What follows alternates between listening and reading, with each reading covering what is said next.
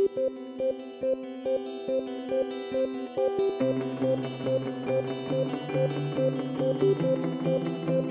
and welcome to the Frontier Strategy Group podcast series. FSG is a leading information services provider for emerging markets executives. We partner with business leaders at more than 200 multinationals by providing them with research, analytical tools and data that helps power their emerging markets business strategies. Today we'll be speaking about regional expansion strategies in Russia. My name is Joel Taylor and I'll be moderating today's podcast. Joining me for today's conversation from FSG's London office is Martina Bozagieva, Associate Practice Leader for Central and Eastern Europe and author of our latest report on regional expansion strategies in Russia. As a reminder, this research and all of our content is available via our portal at portal.frontierstrategygroup.com. Martina, thank you for joining us today. Tell us first of all why you chose to focus on this topic. It's really driven by a lot of external factors that are affecting the Russian economy right now. We're seeing a broad slowdown in growth, and it's creating a significant need for many of our clients to expand their customer base in order to sustain the rate of growth that they're looking for out of that market. And as a result, regional expansion has become pretty much the hottest topic on Russia that our clients are interested in, and it's something that we wanted to support them on as well. And this isn't the first time we've covered this topic as well. I mean, we've done previous reports on this. How do these two really fit together? The first report, which was called City Prioritization, is really focused on helping our clients understand the geography of regional opportunity in Russia. So where do you find regional customers and how are they concentrated across Russia's territory? This report is about strategy. So it's about the how of regional expansion. How do you go about capturing this opportunity once you've identified where it is? So obviously Russia is a huge country, has great complexities across the different regions. What is it that makes regional expansion in Russia particularly challenging? There are a number of reasons that contribute to the difficulty of expanding regionally in Russia, but it all actually boils down to profitability. And the question of how do you maintain profitability when the cost of serving additional customers increases? And there are several factors that we've identified really contribute to that higher cost of serving these regional customers. One is the fact that because of distances and the poor quality of Russian infrastructure, it can be very expensive to reach these additional customers in some of Russia's regional cities. Not only that, but the purchasing power in those cities tends to be a lot lower than it would be in a concentrated market like Moscow. So you're really dealing with a very different terrain where your customers are poorer and more expensive to serve than they are in Moscow. And if you want enough volume of sales, if you want to really capture enough of that regional market and create economies of scale, you have to resolve the question of how do you do that without undermining your profits. And so what does this mean for companies' go-to-market strategy if they do decide to expand regionally? It means that they can't really implement the same strategy that they may have pursued in Moscow. And this is quite important because the way that a lot of companies tend to expand regionally is they try to replicate whatever they did for Moscow in just another city. But that can really run them into this profitability challenge, and it also may not be the most effective way of reaching regional customers. So it will depend on two main factors, the volume and the margins of the products that you're selling in the regions. And those might be different from the products that you're selling in Moscow. If you, for example, have products that are high margin and high volume, even a direct expansion might actually make sense, which is what some companies have done.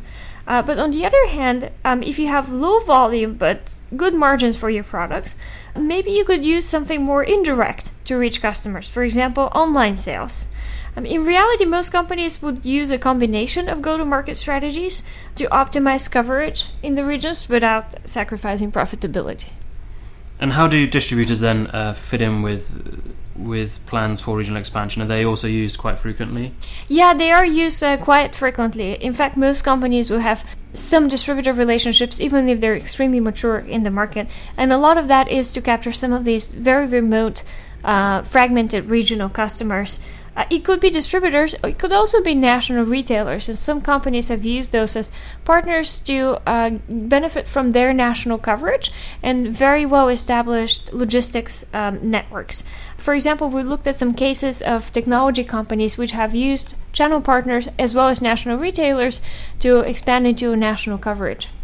So we see that some companies are using more of a direct model, others are using distribution partners in order to expand regionally and reach new customers. What other kind of models are available to our clients or companies looking to expand regionally? There's also another option, which is franchising. Obviously not an option for every kind of business, but for companies whose business model allows for franchising, it might actually be quite an attractive go-to-market strategy. A company like Subway, for example, which we've looked at in this research, has been very successful. In less than 10 years, they opened more than 500 restaurants in Russia. In fact, now they have more than McDonald's does. And that was using franchising. And now about 40% of those restaurants are outside of Moscow. So there's definitely been very aggressive regional expansion using this model. I mean, using the franchising model, it often brings with it certain risks as well as, there are benefits to it. What kind of challenges are very specific to Russia when using franchising models? There are a lot of different challenges. I think the main one would be finding and vetting the right partners, especially in the regions where you may have less visibility into how these people operate or what their background is. The model is more common now. Russian businesses themselves have become more comfortable with franchising, and they seem to understand a little bit better what franchising actually means and how it works in practice. But it still requires very strong oversight and support on the part of the franchise partners. So you would need to be putting people on the ground to deal with these franchisees, to monitor them, to provide them training, etc. And just to give you an example, out of Subway's staff in Russia, 1/3 are responsible just for controlling and monitoring their franchisees. Great. You mentioned online sales earlier as well. So this is something which we've covered for Nigeria. We've talked about e-commerce in Nigeria. Also, we hear quite a bit about China and e-commerce, but we wouldn't necessarily associate Russia with e-commerce. Can you just explain how companies can use this to reach new customers within the regions? I think e-commerce may be a well-hidden secret for Russia, and companies that are not taking advantage of it could soon be really behind the curve. It's growing extremely fast. It's growing at the double-digit rates in a market that has the largest absolute number of internet users in Europe. There are more internet users in Russia than there are in Germany. And that gives you a sense of the potential scale of the market. There have been challenges, of course, with online sales. The infrastructure itself is not well developed, so you will have difficulty delivering products at the right cost and time to customers that are far removed from the main centers. You will also have the issue of low credit card penetration in Russia, so how do you get paid? But a lot of companies have found very creative ways of resolving these problems, and because of that, you're seeing very significant growth in online sales. It's really taking off. It can be used in a variety of different ways. You can use it to reach customers. If, for example, you're trying to test demand in the region, you want to see would somebody be interested in buying your product and at what price. So that would be one way to do it. Some companies use the existing infrastructure of their, let's say, retailer partners. Retailers in Russia increasingly have online sales, so you can track it that way as well. But it also means that you don't necessarily have to invest a ton of resources into it. In the report, one of the cases that we've looked at for online sales is Crocs, an American shoe company, which sells relatively expensive products. And the way that they've structured their presence is they have direct stores in Moscow that they run, because that's their biggest market and it's very large and concentrated for them. But in one of the strategies to reach provincial customers, they also do online sales quite aggressively. And that's really allowed their brand to take off in the market.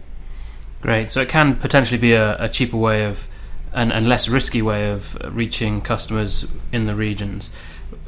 With regards to one particular model which actually is quite investment intensive, we've spoken about going direct. I mean, when does it make sense for companies to expand directly? I think that all of these decisions are going to be on a case-by-case basis. So you wouldn't have a one-size-fits-all type of strategy, but there definitely will be companies for whom it will make sense to expand directly. And we've looked at some case studies in this report as well. If we use the framework that we introduced in this piece, it will be companies whose products can gain large margins as well as significant volume in the region. So you will be able to sell a significant enough amount in a regional city in Russia to justify putting down actual significant investment in that market as well. The example that we highlighted was IKEA, which has expanded, but it's also expanded not everywhere. It's in 10 of the biggest cities in Russia, but it's not really expanding aggressively beyond that. So they've also reached the limit of what makes sense in terms of a direct expansion. But for them, it's worked really well. So they've been really able to leverage this strategy. Another thing that we haven't touched upon in this particular piece, because it's really a different type of conversation, is the question of companies that work with large government customers or key accounts or business customers. Those companies will not really be looking for regional expansion. To expand their customer base, they will be following customers. So wherever their customers go, that's where they will go as well. And that's an entirely different strategy altogether.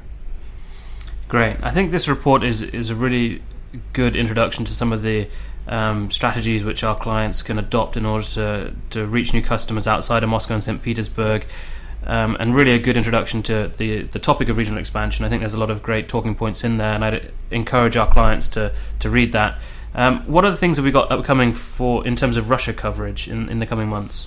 We have a research piece coming out that will focus on manufacturing in Russia. So the next stage, if you're looking at really expanding the scale of your presence in the market, one question you have to resolve is, how do you reach customers? But the other one is, do you want to manufacture locally? And there are pros and cons that are quite worthy of very careful evaluation there. So we'll be providing our clients with some framework and background information to help start that conversation. We'll also be looking at the topic of talent management coming in later in the year. Very, very important question that a lot of our clients are asking about.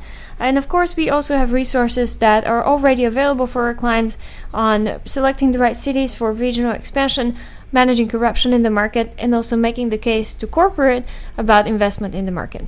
Thank you very much, Martina, for the very interesting conversation and for those insights. As a reminder to our clients, you can speak with Martina or any of the FSG analysts at any time by simply reaching out via your account manager or directly. You can also access this full report and all FSG content on our portal at portal.frontierstrategygroup.com. This concludes our podcast. Until next time, we wish you great outperformance in your emerging markets.